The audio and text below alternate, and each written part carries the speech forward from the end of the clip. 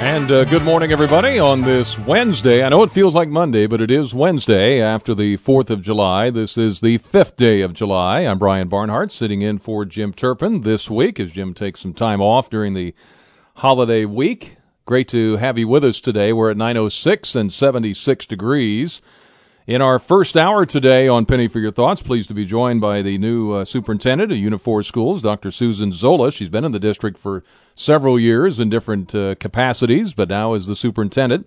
We'll visit with her about Unit 4 Schools. If you have any questions along the way, feel free to join us. The numbers are 356-9397. You can text us on the Castle Heating and Cooling text line at 3515357. And as always, you can email us talk@wdws.com.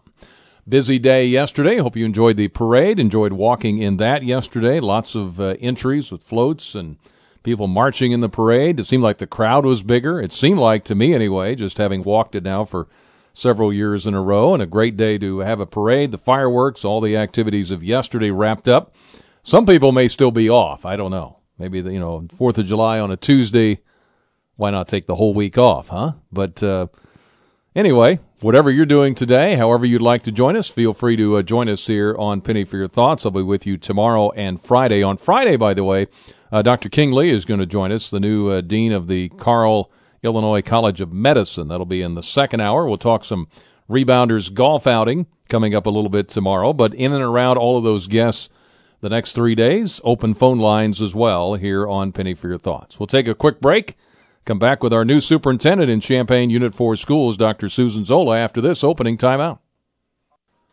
All right, we are back on Penny for Your Thoughts on this Wednesday morning. We have Dr. Susan Zola with us here in this first hour, an open line as well in hour number 2. If you have any comments or questions, Dr. Zola is the new superintendent at Unit 4 Schools. Give us a call at 356-9397, Castle Heating and Cooling text line 3515357. You can email us talk@wdws.com. Dr. Zola is here. Susan, how are you? Good morning, Brian. I'm doing well. Good. Thank you. 5 days on the job now. So, yeah, it's pretty early in my tenure, but most of the transition has been sort of getting settled in, and I'm excited about serving in this new role. I know you worked closely with Judy Wiegand all these years. That had to make the transition easier. Obviously, Dr. Wiegand leaves a strong legacy. Many of the initiatives that she has started will continue to move forward.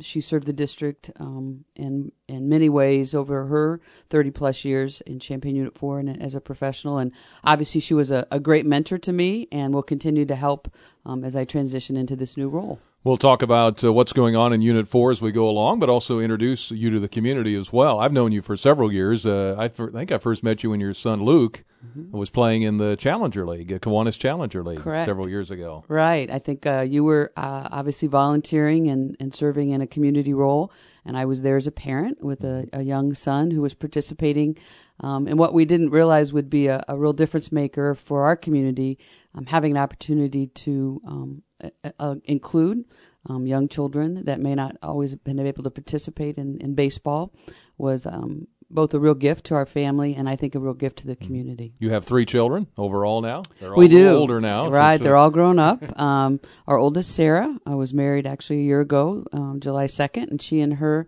husband, both graduates of Centennial and the University of Illinois, are working on their doctoral programs and living in Oak Park. And then, as you mentioned, our twins. Our daughter Anne is going to be entering her junior year at Northwestern, so not too far away, also in the Chicago area. She's actually studying abroad in Berlin this summer. And then our son Luke is living in the Chicago area as well and has a job there. So all 3 are in the north part of the state, which makes it easy for my husband and I to visit. And your daughter Anne, if you went to any musicals at the Aldridge Auditorium, she was in there. My daughter, I think, was in some musicals with her. Correct. They spent 4 years singing and dancing together, and Sarah and Eli as well. We actually had a wonderful celebration a few weeks ago as we honored Sue Aldridge, a longtime drama teacher, and over 200 of her alumni came back for a callbacks weekend where they raised about $35,000 for the Cliff Rocks Foundation. Yeah. So, as you know, this community supports not only their public schools, but they support the extracurricular events, and theater and drama certainly are two good examples. Now, you were on stage a little bit too, right? I had a couple of choice, or sure, yeah. I have to say I did a piece 2004. I was in CUTC's The Sound of Music, and then I've had a couple opportunities to be on stage at Centennial. So I had the privilege to have one last opportunity to honor Miss Aldridge as a part of that callbacks weekend as well. This is the superintendent of Unit 4 schools in Champaign, Dr. Susan Zola. Tell me about your background a little bit, your education, where you've been in the district for many years now. But right, I'm beginning my 34th year as an educator and my 28th in Champaign Unit 4. I grew up in Paris, Illinois, so it's about an hour away, a small farming community near the Illinois-Indiana border. Both my bachelor's and master's are from Eastern Illinois University, and my doctorate's from the University of Illinois. Started my student teaching actually was at Thomas Paine in Urbana, and then taught first grade there. All of my administrative time actually has been spent in Champaign. So in '91, I had the opportunity to serve as principal of Dr. Howard, and was there for 5 years. Transitioned to central office as a director. Had an opportunity to serve 9 years as a principal of Jefferson Middle School. Had a couple of the Barnhart kids during that time. Yes, you did. And then Dr. Wiggin, as she took on the superintendency, I had the opportunity to serve as an assistant superintendent, and most of my work was focused on our 12 elementary campuses at that time. And you were involved in curriculum, right? Right. The last few years. Yeah. Right. So my curriculum work actually started in '96 when I oversaw some of the federal and state grants as well as K-12 curriculum, and then I'm back in my current role over the last 5 years, had the opportunity to work K-12 with our curriculum instruction programs. Was being the superintendent something you thought about over the years, or was that just a recent process? Most of my career pathways have been created by conversations with strong mentors. So I actually, obviously I've always loved teaching, and thought that was, probably the place I could serve. Someone, indicated, had I ever considered being a principal, and therefore I entered into that pathway. And the same thing happened in regards to central office and eventually the superintendency. Strong mentors, offered that possibly that might be a place to serve. So I don't know that it was ever a specific goal, but certainly when you're in the profession and you work with strong colleagues, you see where are there places that you might be able to serve. And obviously I'm extremely excited and feel very honored to have this new role and serve the district and continue to serve the district. So when you talk, and I'm around sports teams a lot, you go from an assistant coach, like at a basketball team or football team, they always tell me, it's one thing to be the assistant, it's another when you slide a few inches over into the big chair, so to speak. And I know that can always be an adjustment too, which is why your mentors will help, I'm sure. Absolutely. As you settle in. Yeah, obviously I literally moved across the hallway, but I have a sense just from my early work in that space as Dr. Wiggin and I were transitioning. I had some opportunities to sit with her in some spaces that I normally wouldn't be in, and I would concur that my sense is it will be a different role. But again, I think this community really wants our schools to be successful. I know that the people who will help mentor me, we have a very strong and supportive board of education. So I think you couldn't ask for a better set of supports as I make that transition. I always think, and this is true of any, not just your position in Champaign Unit 4 schools, but any time, whether it's the city or county or a team or whatever, if you can promote from within somebody who's like yourself, who's been in the district and seen it at all different levels, from elementary level, middle school, I would think that would help in your job. Not only just the job itself, but being from the community and being in the community. Right. So I think having my husband and I obviously have raised our 3 children, and they've gone to Champaign schools from kindergarten through 12th grade, and obviously now have graduated. Our children have experienced lots of different aspects of the school district, from AP classes to classes that supported students with special needs, extracurricular opportunities. So I've been a parent in the district, obviously, for years.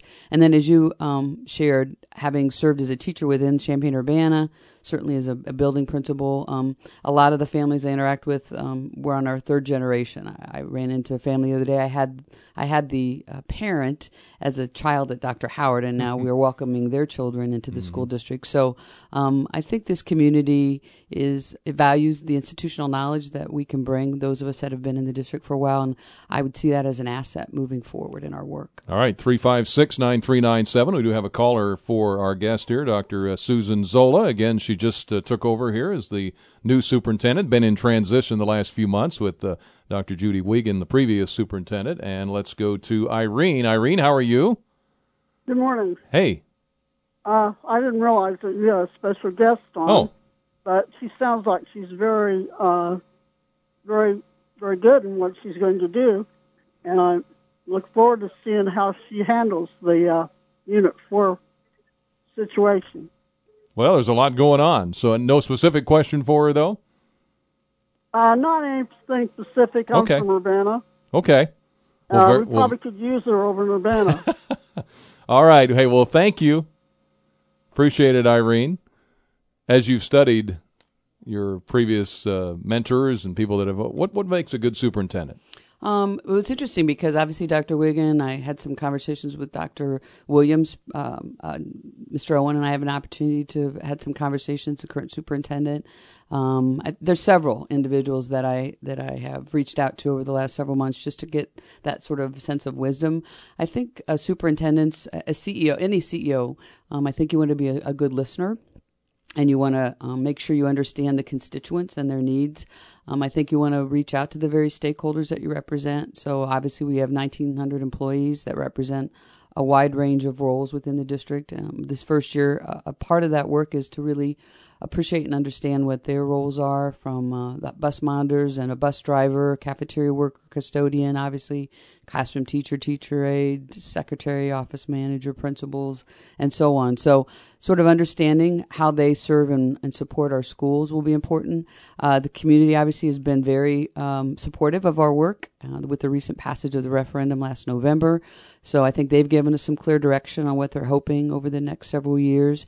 But I think being a good listener and understanding what are the values, understanding who it is that you're serving. So again, our families and our students, at the end of the day, we're a school district that is trying to create 21st century learners and ensure that our families have what they need to help their students find success. We're going to take a break. We're at 9:20. Dr. Susan Zola is with us, the new superintendent at Unit 4. If you have any questions for our guest this hour, feel free to give us a call, 356-9397. Text line is 351-5357.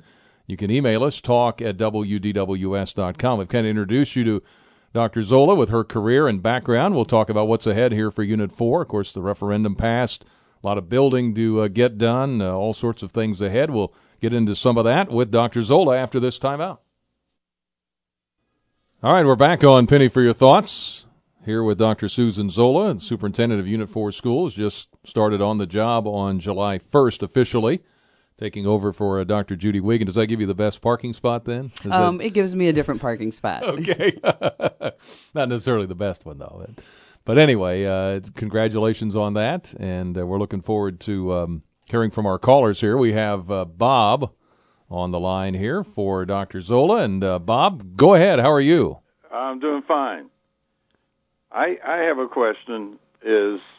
I spent 18 years and so many months in Urbana as a custodian. I spent 17 years and so many months in Toronto as a custodian. I have been a monitor on a school bus for practically 17 straight years. And my question is, years and years has gone by, especially for the school buses. They have always put out on the school buses 71 passengers. And to me, what I see, some of these kids are getting bigger than what they used to, even in grade school. And I have been on a bus that's had as many 69 students. That's cramming 3 students to seat. And I know it would take more than just her taking care of a school district, but I would like to see superintendents out through the county or whatever get together and possibly try to make a change on this, because I can see if there's a severe accident, I can see a lot more people hurt if they only had 2 people to a seat. I know this has gone on for years and years, and I know Champaign has their own buses. I've been familiar with that the other end. Urbana's is contracted out. But I think I'm bringing up a real serious safety issue in a lot of situations, having just too many kids on the bus. you know, like you're on a bus with 69 kids, and you got the driver, you got me. You're pretty well crammed. All right. Well, let's let her talk about that. What about? Well, good morning, Bob. Thanks for your call, and thanks for your service in the various roles over the years in our community. I think that you hit on a very important topic in terms of student safety. So part of the job of the school district is to ensure that students coming to and from school and obviously throughout the day are offered a safe space, in terms of transportation in your specific question. I think the reality is there's sort of what the law allows and then what the optimum is. Over the last year, one of Dr. Wiegand's tasks this last year in her role was to actually do a transportation audit. And from that audit, we received probably 31 different initiatives, anywhere from upgrading software to additional buses to ways to train staff and so on. So I think that your concern is a part of a broader piece of work that you'll see over the next few years in our district because, as you said, we do provide our own transportation. We very much value our drivers and our monitors. You probably know the district just completed a $4 million new transportation center with state-of-the-art mechanical spaces, bus washes, and just a much nicer professional space for our staff to work in. So I think that your concern is part of the audit work that you'll see working over the next few years. And anytime we can offer students a more optimal way to get to and from school, as you said, with less students on the bus, I think that's going to be the priority. The other balance or reality right now is that some of those categorical payments that help with transportation and special education funding are behind, right, from the state in terms of the state budget. So we're trying to balance what we can do within the dollars that we received, and at the end of the day, making sure our students are safe. But I really appreciate you talking to me. Another way I've always got extra information, which he's passed away now, is I was always very close contact with Gene Vanderpoort. Mm-hmm. And Gene Vanderpoort's probably, worked with teachers. He's worked, with buses, custodians, and everything. And, this is where I got a lot of the information. And he also was in agreement that a lot of times the buses are overcrowded. Mm-hmm. Yeah, he was a great educator, a great supporter of schools and the work of our schools. I had the opportunity to work with Gene several times over my tenure in the last 33 years, and certainly we miss him and all of the support that he offered to us as educators. Yeah. How long ago did he pass away? Has it been? I'm not sure that I know. Yeah, exactly. but probably this past year. Yeah. All right. Hey, Bob. Thank you. Well, thank you very much for letting me talk to her. That's just this one item, but at least that other people are going to call in. And since I've experienced, I just hope the superintendents will get together out through the county or out through the state sometime, look into this situation. All right. Thanks for calling, Thank you. okay? All right. Let's go to Cindy on line 2. Hi, Cindy. You're on with Dr. Zola. Oh, good. Hi. I hope Dr. Zola remembers me, Cindy, from when she was a principal at Jefferson. She was awesome. I want to tell everybody that Unit 4 finally got it right. Susan Zola is awesome, and hopefully she'll have powers now to do the good things that she can do. So I wanted to congratulate her, first of all. Mm-hmm. Thank you. And I wanted to bring up kind of a transition issue because since you're a superintendent, you would oversee kids going into Parkland. And at the Unit 4, you have an IEP, and you can make things happen. When you get to Parkland, it seems like if a student has reading disability, they want them to take 4 classes, to get to what they're never going to get to if they have this certain disability. So how closely do you think that you'll work on issues maybe between transitioning from high school to Parkland? Okay. So thank you for your question and for your affirmation. Again, I'm excited about the opportunity to serve in this new role and continue my work in Unit 4. I have not worked as closely with Parkland. I know that Tom Ramage and I have had we have brief conversation this spring and have set up a meeting later this summer to sit down and just talk about the work that that Parkland has done. Dr. Wiegand, Dr. Taylor have been more involved in some of that early college and career academy work, the young entrepreneurs programming, some of our dual language courses. I would love for you to send me a note, maybe an email, or set up a time to better understand the context of maybe what you've experienced, because that may help us in my initial conversations with Tom and some of the other staff. I know that Parkland has and will continue to be a strong partner with Unit 4. I've watched just in the 5 years that I was in my role as assistant and the number of initiatives. They do see themselves as an extension of our work once we continue to transition students from our high school. So I'd be more than happy to entertain sort of the context of what is playing out for you and maybe for other families, and see if we can build some bridges to support that. That's wonderful. That's exactly what I'd love to hear. So where do I just send that over to Unit 4? Or? So you can email Zola, SU, at u4sd.org. ZOLASU at u4sd.org, and that'll come to my email, and then I'll have an opportunity to read it and respond, and then we'll be able to follow up personally. Awesome. Thank you very much. See, somebody listened.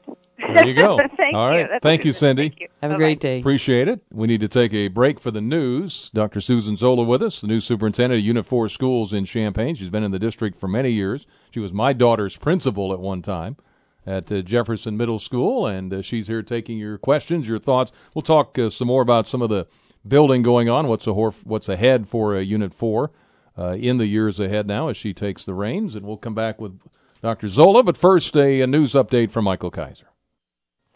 We're back on Penny for Your Thoughts. Dr. Susan Zola is with us here as we join you on this Wednesday. It is a Wednesday, by the way, and getting ready, of course, for the school year ahead and what is lying ahead here for Champaign Unit 4 schools. And the new superintendent is Dr. Susan Zola. If you have any questions for Dr. Zola, please give us a call if you'd like, 356-9397. You can text us, Castle Heating and Cooling text line 351-5357. You can email us, talk@wdws.com. Talked about your background some of the issues that have been on the minds of our callers. And, of course, the referendum was the big thing. I think 3 times went through all the different variations of what was going to be done, wound up with the idea of keeping the central high school where it is, but doing some things. So kind of where are we on that right now? So we have been, well, first of all, I just want to start by saying thank you to our community. Thank you for supporting public schools. Thank you for supporting Champaign Unit 4. Thank you for believing that collectively we can change the landscape of our schools over the next several years by approving $183.4 million referendum. So first of all, just a note of thanks from the board, from the staff, and the various stakeholders, families that will benefit from your support. Right now, we are busy in the planning stages. When I leave here, I'll head over to what we call the project management team. That group meets sometimes weekly, but certainly every other week. It's a representative group of our architects, construction managers, CFO, some of our district staff. And so a lot of the behind-the-scenes work started in January and will continue. Probably some of the most visible work that the community will start to see will be Dr. Howard. As you know, we're going to tear down and rebuild Dr. Howard on site at $16.1 million. And so the Dr. Howard staff will work with them this fall as we consider locations to relocate that campus to while we rebuild on site. And so a year from now, the community will start to see a real change in terms of the scope. We'll be reaching out with some open houses later, possibly even later this month, certainly in August, to the surrounding community around Dr. Howard to talk about sort of where we're at with that work and kind of keep them up to speed. You'll also probably start to see some of the fields work in Spalding, and as we continue, we have a meeting later today with the Champaign Park District. Joe DeLuce and his team have been incredibly supportive. I think one of the things I love about Champaign is the collaborative work. Deb Finan, Bruce Knight from the city, Dorothy, the staff there. The Park District. There are so many people that Parkland. We talked about Parkland earlier. There are so many agencies within or governmental bodies within the community that want to collaborate and see this as a game changer for our community. Because as you know, with strong schools, it makes the community just healthier. So a lot of the work around Central Centennial have really been with staff. We've done some visits to schools that were renovated up in the Chicago area that are similar to like a Central, an older building, a campus that's been renovated. So we did that in early June. But the planning work has been going on for several months, and part of our job over the next several years will be to keep the community informed about the work in various ways to ensure that they know that their dollars are going to the projects that they sought us to complete. Mm-hmm. Kind of a timeline. I mean, I know construction can vary with weather, and you've got different facets of this. Is this 5 years? I mean, how long are we talking here when everything will be done, I guess, potentially? Right. The timeline, and there are several visuals on our website that individuals can go and track, and we'll continue to be providing updates. But we're hoping by 2021, 22 that most of our work is completed. And as you already articulated, there are lots of reasons why that timeline may have to be adjusted, but we're optimistic in both the planning and construction work that much of this work will be completed over the next 5 years. All right, let's go back to the phones here for Dr. Susan Zola, again, the new superintendent of Champaign Unit 4 Schools, here in our studio this morning. Lawrence, good morning. How are you? Good morning, all. I want to congratulate Dr. Zola on getting the job. I don't think the school board should have wasted any time in looking for other candidates. I suppose they also wasted some money in doing that. I want to focus on the money and the board and the mentality of the board. I think the board, well, at least I hope the board remembers that getting 70% of the vote, as happened, does not equal, or at least it should not equal, in the minds of the board as well as the minds of the voters, that the board is considered to be 70% infallible. The boards that authorized what ended up being a nice-looking but kind of strange construction for Dr. Howard were probably just as infallible. So I'm still in favor of steady, slow as she goes, and one building at a time, and we, the citizens, should make sure the board doesn't screw up. I mean, you know, they had project managers for the construction on the south end of Southside School, and they still ended up with water flowing into the back windows because the construction was done dumbly. So that's all I want to share. Thank you. All right. Thank you, Lawrence. Thank you. We appreciate that. A lot that goes into building these different buildings. You said Dr. Howard's kind of the first. Would that be fair? It's the first thing coming up? I think it'll be the most visible first piece. As I said, a lot of work has already, Dr. Taylor and many of the architects for Central Centennial have been working with staff this spring. You'll start to see some of those plans unfold probably in early August in terms of what the footprint and some of the renovated spaces. As I articulated earlier around the vision of a superintendent or anyone in a leadership position, making sure, and Lawrence kind of alluded to this, making sure we get this right. And so making sure that the individuals who are going to be impacted by these decisions for the long term are a part of those conversations early helps not only the architect, but helps us ensure that we're meeting the needs of our staff as well as the students and families that we'll serve. Part of the situation with Central, was just it's an old building, which we know, and I guess part of the process now, isn't it, you're acquiring some different properties. What all is that going to look like? I mean, are you taking up more space? Are you adding things to the Central building? How do you work, I guess, with an old building? What do you do? Sure. So that's as we began to look for architects a few years ago, that was one of the key sort of determiners in selecting a firm or firms was individuals who had this experience, who had gone into high schools throughout the state or even throughout the Midwest and understood the dynamics of working in an old building and adding air conditioning or adding on sections of the building, adding on additions and so on. You're right that when the community was really clear with the board over the last several years that they wanted Central to stay Central, and so that required us and the board to really look beyond the footprint, the current footprint. Mm-hmm. If you're going to build a new high school and add on, you're going to have to acquire space as a part of that. And so I think as the board has tried to be very transparent by purchasing properties around that area, we're able now to stay in the core of the community, build a state-of-the-art 21st century high school, and provide some of the field spaces for our students, not all, but some spaces for our students, so they'll be able to walk across and practice and head back to campus if they need later in the evening. You've been around in the community long enough. You've seen the growth areas. I mean, for several years it was south and west. Then it went north.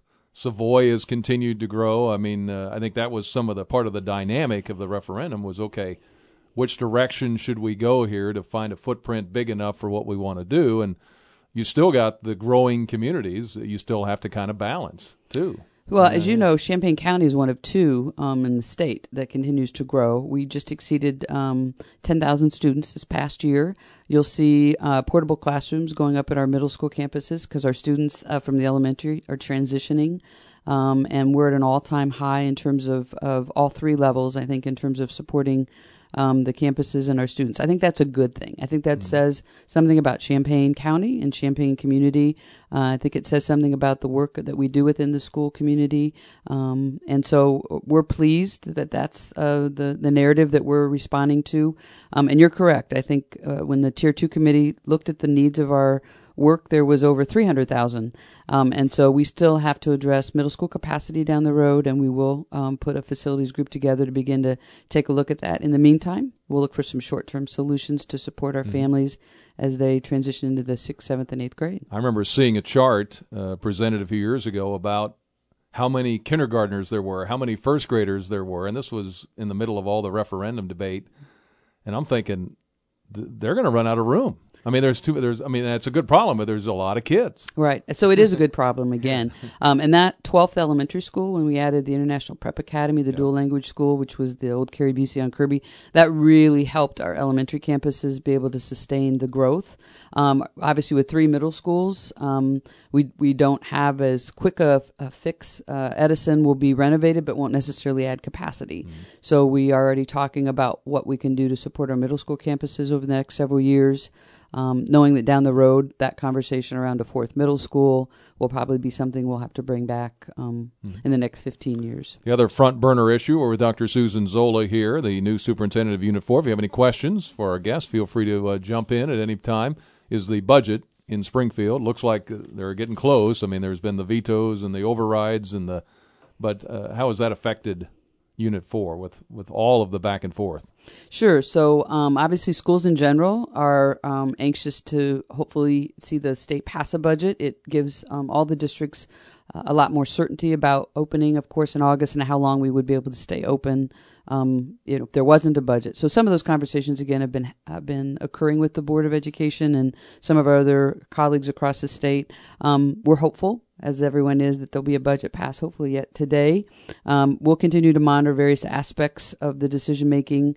Impacting school districts would be anything from a property tax freeze, the new school funding formulas, any kind of pension reform, any of the categorical transportation special ed, as we alluded to earlier, those payments catching back up. So there's several things that we monitor as a part of the state budget work that can directly impact schools moving forward. I've seen some of the numbers over the years as the budget impasse has dragged on. The smaller districts that rely so much on state money. I mean, I know they're hurting, and I don't know what the figures are for Champaign, but I know you guys are also, the state owes you some money too, right? Absolutely. Yeah. I think the state last that I was heard, there was about $4.7 million that Champaign Schools was still owed from various underfunded or yet to receive payments. And you're right, the state. It varies by district, so depending on the EAV of your local district, how much you rely on local property taxes or state funding, those are all variables that could really impact schools moving forward. And certainly our hope is that all schools will be able to open on time to serve the families in the various communities across Illinois. Illinois is a diverse state in the sense that you've got Chicago, which is just a huge school district, and then you've got the little school districts, and somehow trying to fund everybody fairly it's a real trick, I think. I think that's been the difficulty over the last several years as they've looked at school funding reform, is that depending on the formulas that you use, there could be winners and losers, and some of the more current versions allow the kind of hold harmless model, and then also put new monies to those what they call Tier 1 schools that are most in need based on student poverty. So we'll continue to monitor and watch, and hopefully there'll be some good decisions coming out of Springfield soon. All right. Let's go to Anna Wall. Anna Wall, how are you? Good morning. And I'd like to congratulate the superintendent on her appointment. But however, let me state at the outset that I am a staunch critic of Common Core. And being an Afro-American born and raised in the state of Tennessee under all black segregated schools, I was able to accomplish a double master's and a bachelor's at the University of Illinois and be a successful teacher at Parkland College for 42 years before I retired. However, based on what I see today, I am operating on the assumption that Afro-Americans and the children of the working poor are going to hell in a handbasket with this Common Core. And I wish that somebody in the schools or the leaders would attack it and try to do something about it. All right. Well, let's let her respond to that, okay, Anna Wall? Go ahead. All right. First of all, explain Common Core real quick. Sure. So several years ago at the national level, they identified a set of common learning standards or outcomes that students across states would be held accountable to.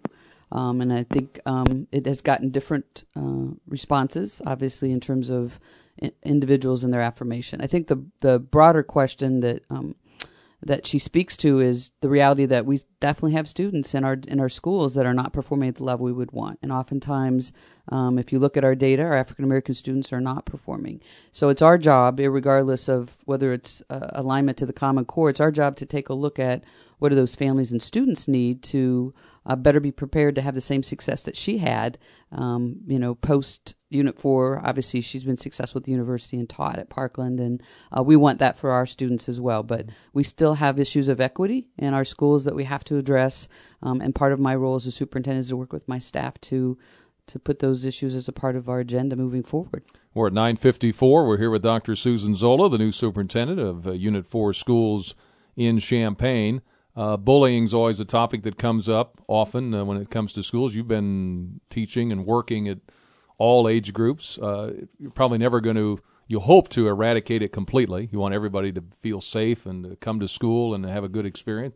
Sometimes human nature, but what do you do with it? Is it worse than when you were working at the district level as a teacher or a principal, or how has it changed over the years, I guess? Yeah, so the topic of bullying is falls under a broader pillar of my initiatives around culture and climate, and so I think it has gotten more difficult with social media and students' access to messaging and Facebook and Instagram and sort of thinking they're invisible in their words, and the realities, of course, they're not, and then the receiving individuals that may have access to that information and how that might play out in a school. But when you think about a broader context of culture and climate, there's a lot of layers to that work moving forward. So certainly, how do we as adults build relationships with students so that they feel safe? How do we as adults create spaces so that students, if something is happening, they have a place where they can go, an advocate, a system, a person that they can share so that we can address it. We always have much more success if we know something's happening than if the student or the family keeps it to themselves. And then what are the proactive things we can do so that we really empower the bystanders and the other individuals who aren't necessarily the protagonist or the victim, but are there sort of watching it. And when you create that kind of a culture where we protect and speak up on each other's behalf, I think you see some of those key issues dwindle, because you've created a space that people want to be a part of and don't allow those sort of negative voices and negative words to play out so regularly. We're at 9:56, a couple of minutes left with Dr. Susan Zola. What do those of us that aren't in a school building every day, what about kids today? What should we know about kids today of all ages Sure. that you see every day that maybe we don't know about? I think our children feel a lot of stress in their daily life. I think it's stress from the media because they see images that they think they may need to uphold themselves to. Stress in that I think we ask more of the young people, and stress in feeling like they need to do so much and accomplish so much. And then I just think the media messaging that our students see and hear. So I think we want to be aware of that. We want to talk with our children about that. I think we want to create space for our children to take a breath, to allow them to engage in activities outside, engage in activities that are a part of their passion, whether it's the arts or sports or more bike riding, more walking in the park, more taking a book and, sort of reading for pleasure. I think our society is moving at such a rapid pace and our kids are caught in that turmoil. And I think as adults, we need to sort of be aware of that. Devices can be a friend and can be a foe. And so just really going back to the idea of listening to each other and being present to each other can go a long way to help alleviate some of the stress that our students feel. Yeah, because as parents, and you know this as a parent, you'll send your child to school, and as they get older, they want to be more independent, and there's more, you have less as a parent.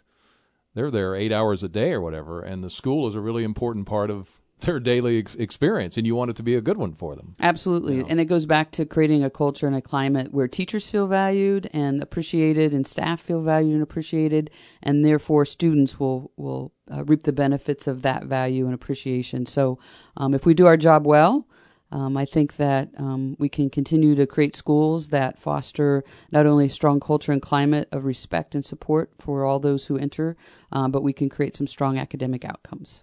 Susan, great to see you. Thank you so much, Thank you Brian. for coming in. Appreciate the opportunity. Great to see you, and I'm sure we'll be in touch at some point. Great. So thank you so much. Enjoy the new job. All right. Thanks. All right. Have a great day. Dr. Susan Zola. We're at 9:59. Want to remind you quickly, if you need a roof repaired, Swanson Roofing is the place to call. They are locally owned, locally operated. Corey Swanson, of course, known as the Roofing Dog. You'll see him around town, or somebody wearing a dog costume, the Roofing Dog. It's you immediately know who it is, but he's a graduate from Rantoul High School, the University of Illinois. Does not subcontract out any work. They're comprised of roofing professionals certified in roof installation, and they've been with the company for many years. It's a company you want to call. You may not know much about them. You may have other companies in mind, but give them a call along the way. The Roofing Dog, 217-355-ROOF. That's 217-355-7663, or go to theroofingdog.com. The news is next at 10 o'clock, an open line in hour number 2 on WDWS, Champaign-Urbana. All right, an open line in hour number 2 of Penny for Your Thoughts. Appreciate Dr. Susan Zola being with us in the first hour, the new superintendent of Unit 4 schools. Tomorrow, pretty much an open line all day. On Thursday, we will talk a little bit with Scott Friedline. He's the chair of the Rebounders Golf Outing coming up. Some quick info on that. And then on Friday, an open line in hour number 1. And then Dr. King Lee, the new dean of the Carle College, Illinois College of Medicine, is going to join us in hour number 2. And then Jim is back on Monday. Thanks for being with us during the course of this week. Hope you had a good 4th of July. Enjoyed seeing a lot of listeners out there at our parade walk yesterday. I think we were number 70 or so in the parade walk. Always enjoy being out there amongst all of our listeners out there of these radio stations here, WDWS and Light Rock 97.5 and Classic Hits 107.9. Enjoyed every year. Dave Lone's always the hit of the parade, though. You always hear Loney more often than not. So he's been marching in that parade for longer than I have. But always a lot of fun. Great day. Hope the fireworks went well, and hope everybody had a good 4th. We're now into the 5th of July. Want to remind you, if you need some painting done, Precision Painting is the place to call. Owner Chad Ebert, his goal is to earn your letter of recommendation. They now have over 200 local letters of recommendation, and Precision Painting has 50 Angie's List reviews. They're A-rated, and the recipient of the Super Service Award for the last 2 years from Angie's List. This is the time of the year to think about the exterior needs of your home, and they do everything from exterior painting to wood siding to windows to deck refinishing. On average, homeowners need to paint their houses every 7 to 10 years. Did you know that? Do you want to have it done right? Well, Precision Painting has the expertise and the experience. Contact Chad Ebert at 384-7590 or go to whyprecision.com. That's W-H-Y, precision.com. Precision. That's how you spell that. All right, what's on your mind today? Springfield, national news, North Korea, of course. Is it me, or does every, major holiday, the North Koreans fire off missiles? It always happens around Memorial Day or holiday, July 4th, Christmas. It's like, okay, everybody's going to be busy with celebrating holidays and celebrating America. Let's test a couple of missiles, why don't we? That's what the North Koreans seem to do. So anyway, that's in the news. Of course, the budget over in Springfield, some back and forth yesterday on the 4th of July with some votes, some vetoes, and some overriding, and now they're in the House. They didn't have enough members last night in the House, didn't have a quorum. Only 54 members answered the quorum call. So they couldn't override the governor's veto last night. Let's go to the phones here, and Marcus is first up this hour. Hi, Marcus. Hi, how are you doing? Good. How are you, sir? Good. I actually attended the fireworks with my family last night, and my son lost his phone. Uh-oh. So I'm in a frantic search trying to find it, so I was thinking of ways, and when I was listening to your station, I thought, I'll call in, and maybe some listener knows someone who found a phone and can get it back to me. So all right. It was a silver iPhone in a black Magpul case, and it was lost somewhere between State Farm Center and the lot into the cemetery and across the practice field. Okay, say the last part again. State Farm Center and...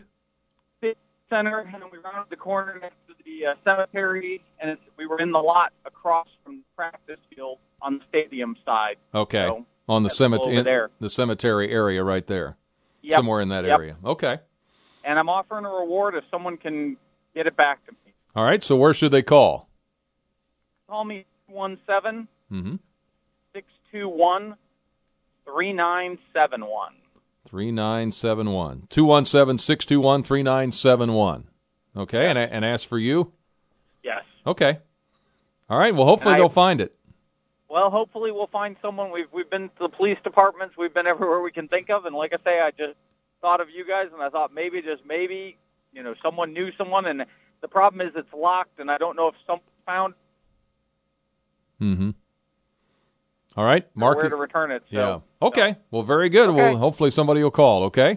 Thank you. Thank you, Marcus. Have a good day. Yep. Good luck with that. 356-9397. You can text us, Castle Heating and Cooling text line, 351-5357. Email us talk@wdws.com. Let's go to Jim is up next. Hi, Jim. Morning, Brian. How are you, sir? I'm pretty good. I'm a lifelong resident of Champaign-Urbana and a big fan of the U of I sports. My oldest daughter is a graduate from the School of Psychology and such. I was shocked this morning when I read in the News Gazette, and otherwise I wouldn't have known this in the letters to the editor, that Lou Henson was not included last week in the initial Sports Hall of Fame. Not in the first class, no. How does that happen? Well, a lot of people ask that, and when I ask that, I think that you're kind of connected. Maybe you could find out for us. But what kind of credentials did you need? He's only, the most winningest coach ever here. He's the only coach in the world, to my knowledge, to have 2 basketball courts named after him. In my opinion, it should have been Red Grange, Dick Butkus, and Lou Henson should have been the third person listed. I don't know what the criteria is. Yeah, I think the criteria is the key, and I don't know all the criteria. I don't have it in front of me, but I know they had a really I don't know if strict's the word, but they had some certain criteria they wanted met. And I agree with you. I think most people agreed. If you ask everybody in this community, they felt like Lou should have been in that first class. As it turns out, he's the first member of the second class. Okay, well, I wonder this, too. And anyway, the guy's getting older, right? Yep, that's right. Why do we have to wait? Is there some law that states that we have to wait for next year or whatever to induct him? I really do think that this is just a horrible thing, and that the U of I should think about inducting him now. We would like him as a fan and a season ticket holder here, and my grandfather had season tickets to like all the sporting events and everything. I'd like to see the man inducted now while he's still alive and can enjoy it and see how much he's appreciated. Yeah, no, I think a lot of people agree with you, and I think that, you know, obviously his health has been a concern. It's been very up and down.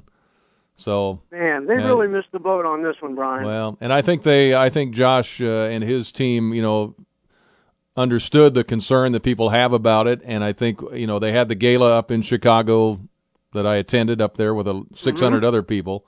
And that was the end of the evening was the announcement that he would, and Lou was there, you know. So I mean, it was and anybody that was anybody in Illinois sports was there too. So he got the recognition. They did announce there that he was going to be in the next class. Yes.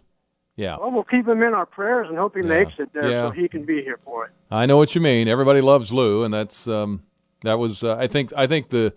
Josh and his team again kind of understood the sentiment, and I think they tried to address it too at the gala, and that was a really cool announcement when he made it. And Lou was there, and Mary, and a lot of people there. So, you know, hopefully everything will work out, and his health will stay good, and you know that when that second class is officially inducted, he'll be in. But you know, hey, can I say one more thing? Yeah, sure. And about the U of I football program this year, I can't wait to get out here and see Mikey Dudek make a quarterback out of Chase Crouch.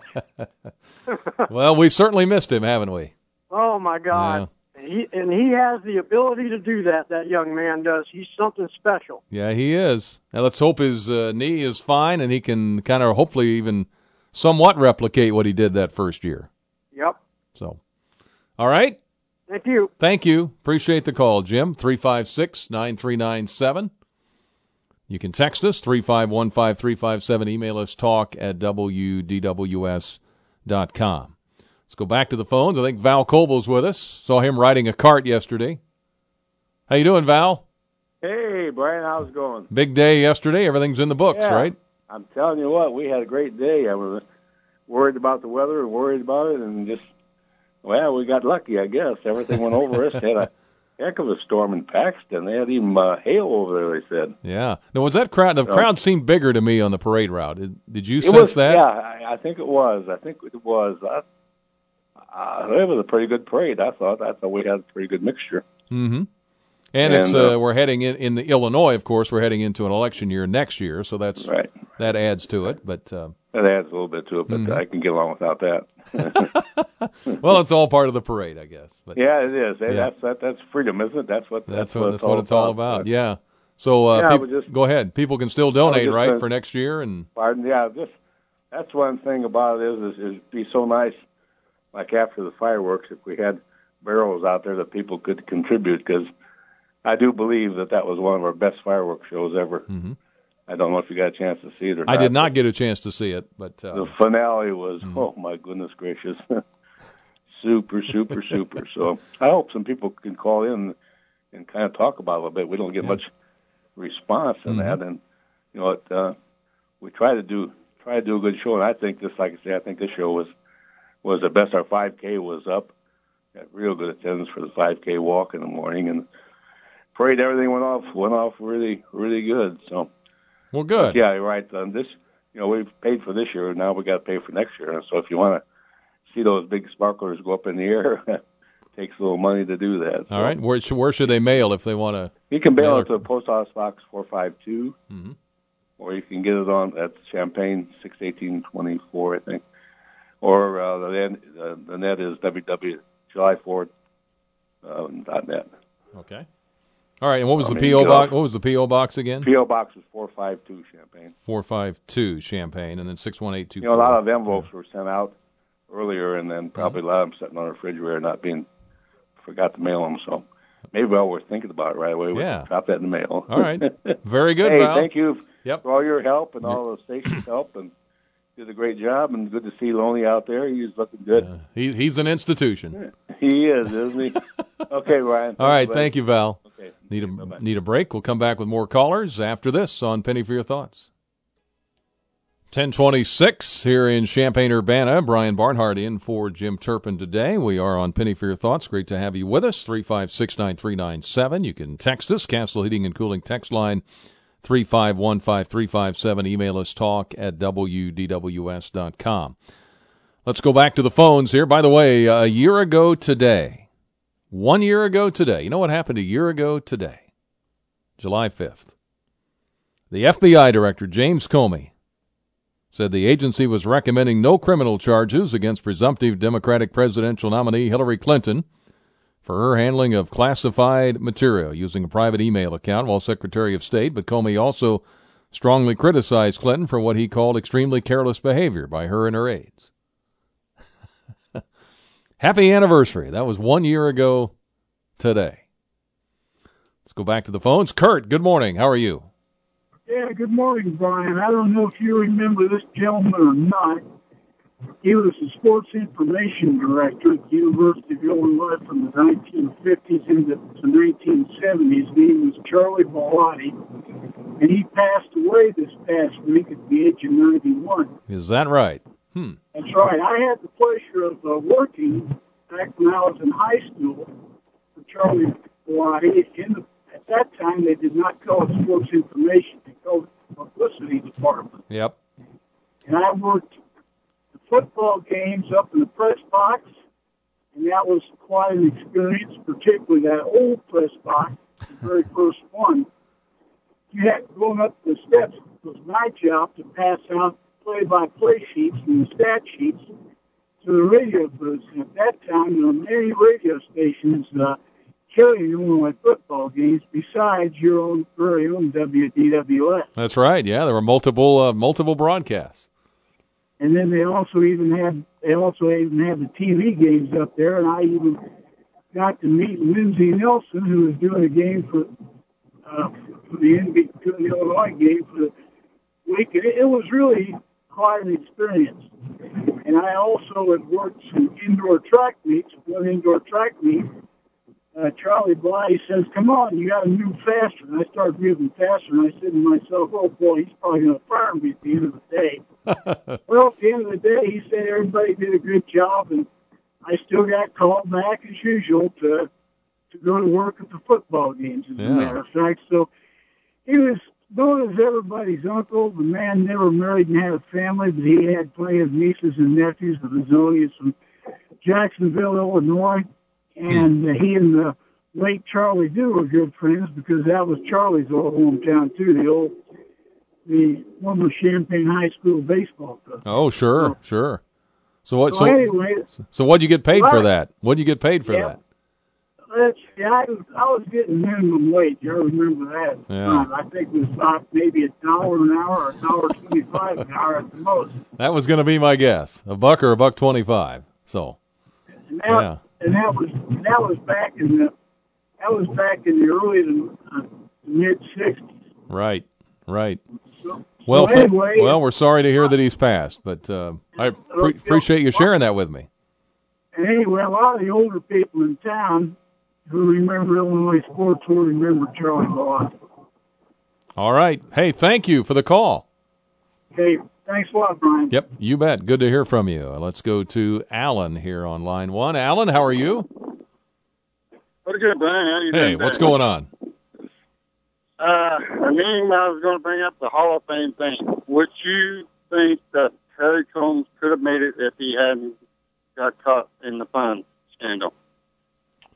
Because to me, he might have been and would have been the most successful basketball coach we ever had. Yeah. Well, do you think that'll keep him out entirely, or you thought it might affect the first ballot? Well, if you say they got criteria, that might be it. Yeah, I'm not saying he'd be first, but he would have to be up there because he really had some fine teams before this all happened. And even that year he got caught, they were going to win the Big Ten, and they would have went far in the NCAA back when it was only 12 or 16 teams. It wasn't very many, I know that. But, yeah, I know talking to Loren Tate, he raves about that team, how good it was that year. That whole thing broke. And they were getting better. Yeah.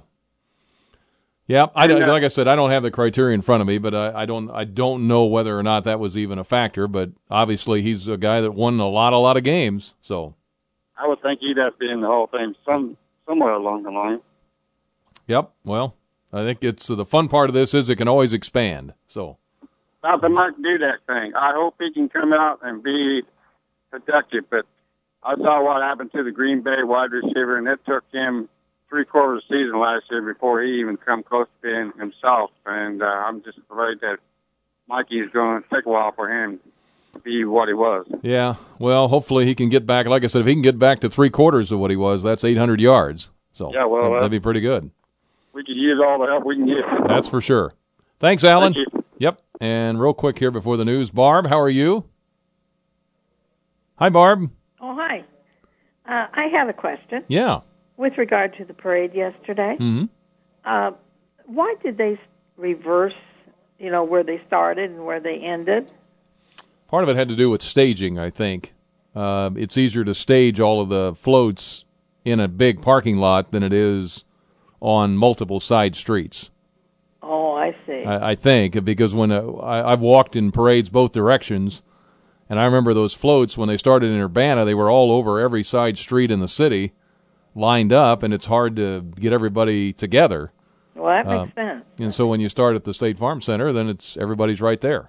So do you think it increased the crowd any or decreased it in areas? I don't know. I don't know if it has an effect or not. I mean, it's the same route, just in reverse. Yeah, we were over on Lincoln. Mm-hmm. Oh, a lot of people over there. Oh, yeah, there by that park, Yep, for sure. And what was kind of interesting, at the end of the parade, they had like a fire truck, and they were shooting water out, and people along, including us, they about drenched us. You got soaked, huh?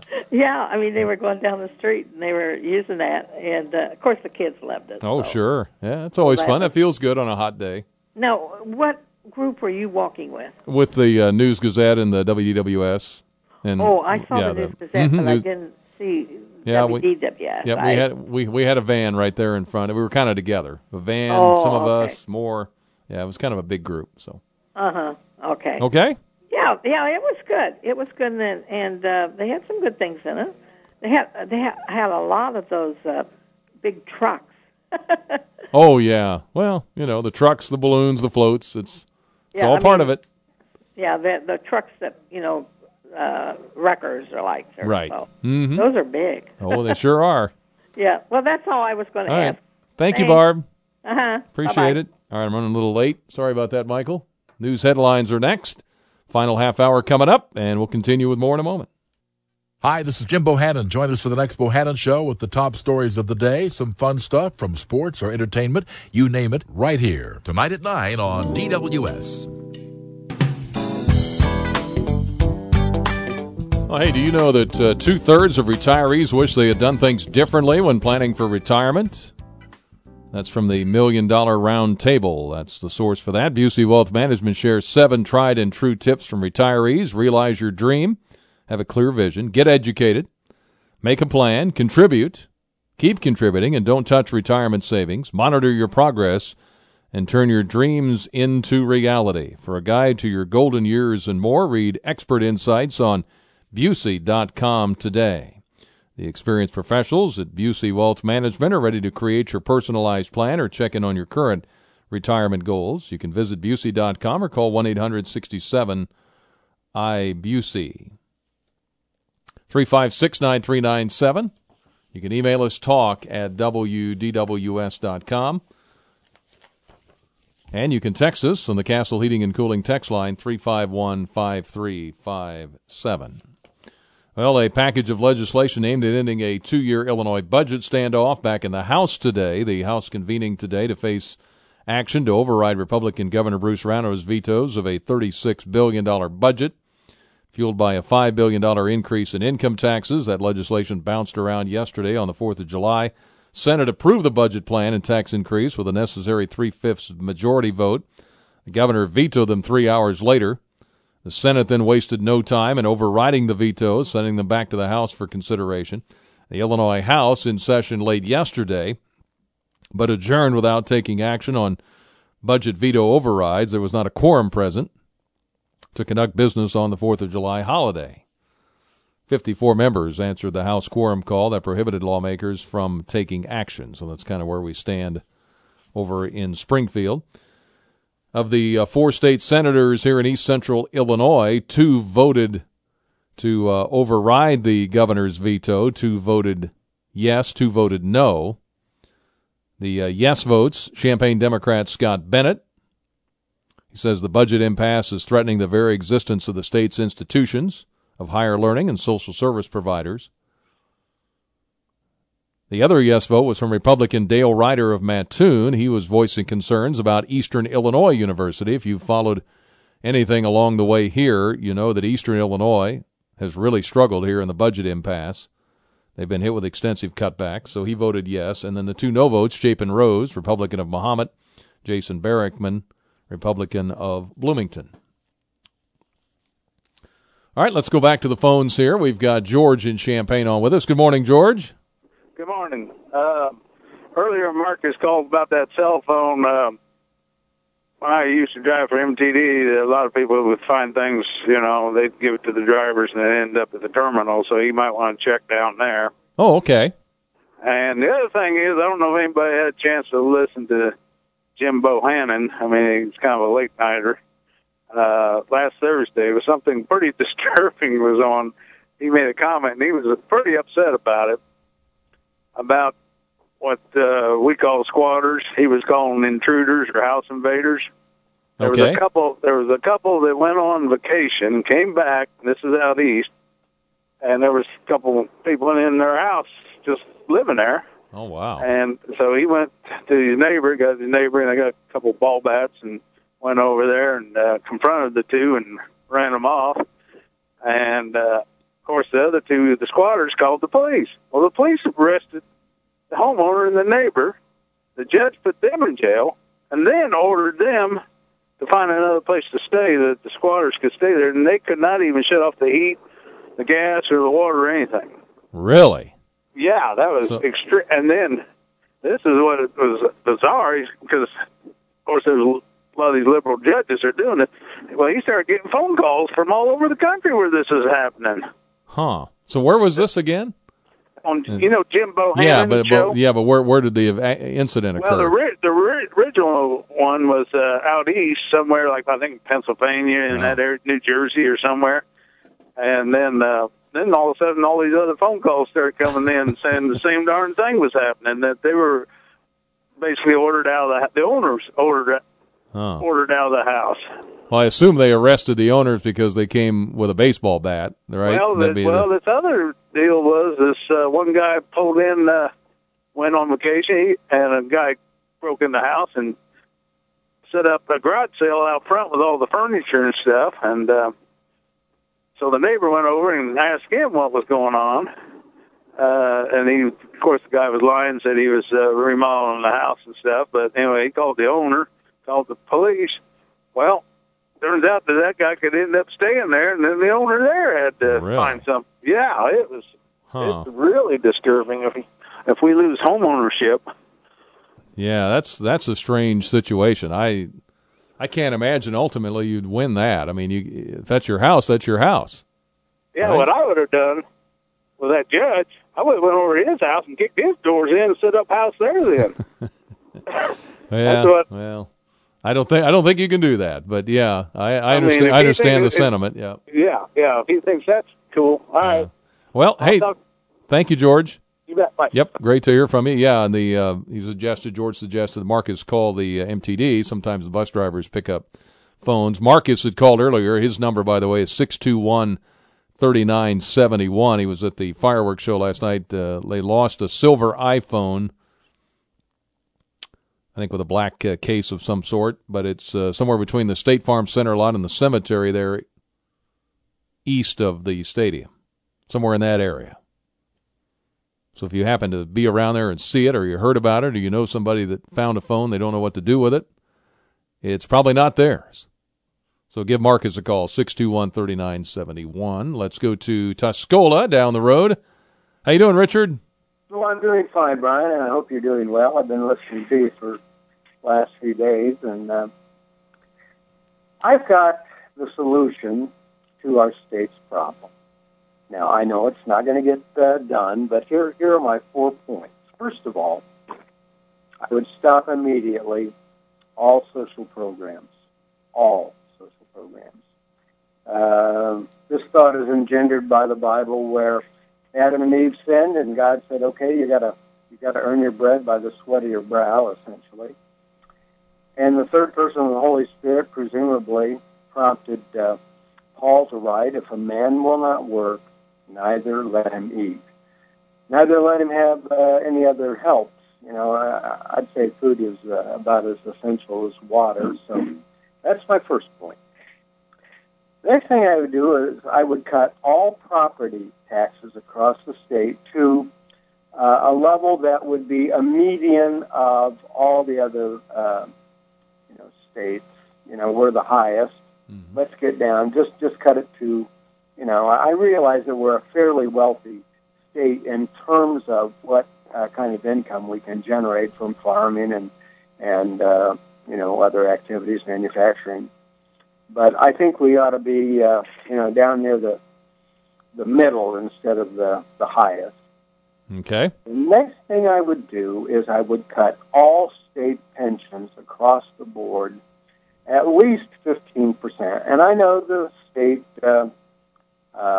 Supreme Court said, "Oh, you can't do that. You can't do that." I'd say, "Well, what are you going to do about it?" We're going to do it. What are you going to do about it? What authority do you have? How are you going to stop us? We're doing it. We're cutting it. And I believe that we've had more offices, more state employees than any other state per capita. And they are probably pulling down sizable pensions. And, I've got to bite the bullet. My taxes have gone up. So they need to bite the bullet, too. They need to take, they need to have some skin in the game, as the expression goes, and help the state get back on their feet. And 15% shouldn't make anybody, scrambling for their next meal. That's my third point. Okay, real quick to the fourth one, because I got to go. But go ahead. Okay. Yep. No, if you pay no state tax, you do not vote in the state on state matters. And we know that more than 50% of all voters do not pay federal income tax. So I believe that's another issue. You should have no say about anything if you're not supporting the state through taxes. So that's all right. Well, all interesting ideas to kick around, but my guess is that none of those will happen. If they made me a king for a day, that's what I would do, Brian. Thanks so much. Okay, thank you. And there's a lot of reasons why some of that won't be done or can't be done, because you think about even the first one, some people just can't work. Maybe they're not physically able to. I mean, you got to think about that. And then there's all kinds of the pension cuts everywhere. A lot of voters that work for the state or work for the universities or whatever. I mean, when do you start? Do you freeze their pensions? When you say cut 15%, where do you start? When do you start? I mean, there's a lot of factors there. But anyway, interesting thoughts. Like I said, I don't think any or all of those are going to happen. We'll come back with more after this on Penny. Get caught up on the latest local news, sports, and weather on the DWS News Hour presented by ABC Heating and Air. Join us this afternoon at 4 here on News Talk 1400. All right, we've got a couple of minutes to work with here at 10:55. Brian in Gifford. Brian, go ahead. How are you? Doing fine, Brian. I'd like to kind of respond to the one gentleman who called about, he had the problems figure out a way to solve the problems of Illinois. Well, the thing is, you're not going to be able to get people back to work if when you cut all the welfare programs, if there's no jobs here. So you got to bust the tax rates down, but also the country has got to break the free trade agreement so jobs can come back, manufacturing can come back. And on another point about the pensions, we need to get Illinois out of the pension business. We really do. It needs to go private, or else they need to sign a lockbox to the money taken out of the state employees' check for their pension and out of the taxpayer for the pensions for them. Because it just goes into a general fund and they take it. It's not assigned to the pension. It's theft. No, I know it's very complicated. Maybe raise the age. You get your retirement. I mean, there's all kinds of things you can try to tweak, but it's not as easy as it sounds. Well, the main thing is that the money taken out has got to go into a lockbox. They don't. They just throw it into a general fund so they can be more flexible. When you do that, that money's gone. I don't know if anybody remembers, but about 10 years ago, maybe 15, Illinois had the Illinois College Savings Fund. Yep. So you could put your money into there for your kid's college. Well, there was quite a few $1 million in there when Alexis Julius was treasurer, and that vanished. That was gone. All those people put money, millions of dollars, statewide, went into it, and it was gone. All these people lost their money. They never got it back. I remember hearing about that. Hey, Brian, I got to move, but thank you. See you guys. All right. See you later. Marcia in Champaign. Marcia, how are you? I'm fine. I just have a comment. If the state goes messing with people's pensions that they've worked hard for, and people knowing that the government's had their hands places they shouldn't have been, they've been spending our money, there's going to be a big revolution. I mean, the seniors, I've talked to a lot of them, and there'll be big problems if they try to do anything to our pensions. So they need to think of a different avenue. All right. Well, thank you, Marcia. Yes. Yep. Good Bye. point. Thank you. Back to wrap it up in a moment. All right, got about 30 seconds left. Thanks to our guest in the first hour, Dr. Susan Zola, new superintendent at Unit 4 Schools in Champaign. Thanks to all of our callers and emailers and texters. I've got a couple of things left over here. I will bring those up tomorrow at the start of the show. Talk a little Rebounders golf tomorrow as well with Scott Friedline. All of that straight ahead tomorrow on Penny for Your Thoughts. Dr. Kingley on Friday on WDWS. Champaign-Urbana. Have a great day, everybody. CBS News, I'm Bill Rakoff. President Trump is tweeting his frustration with China over its expanding trade with North Korea in the wake of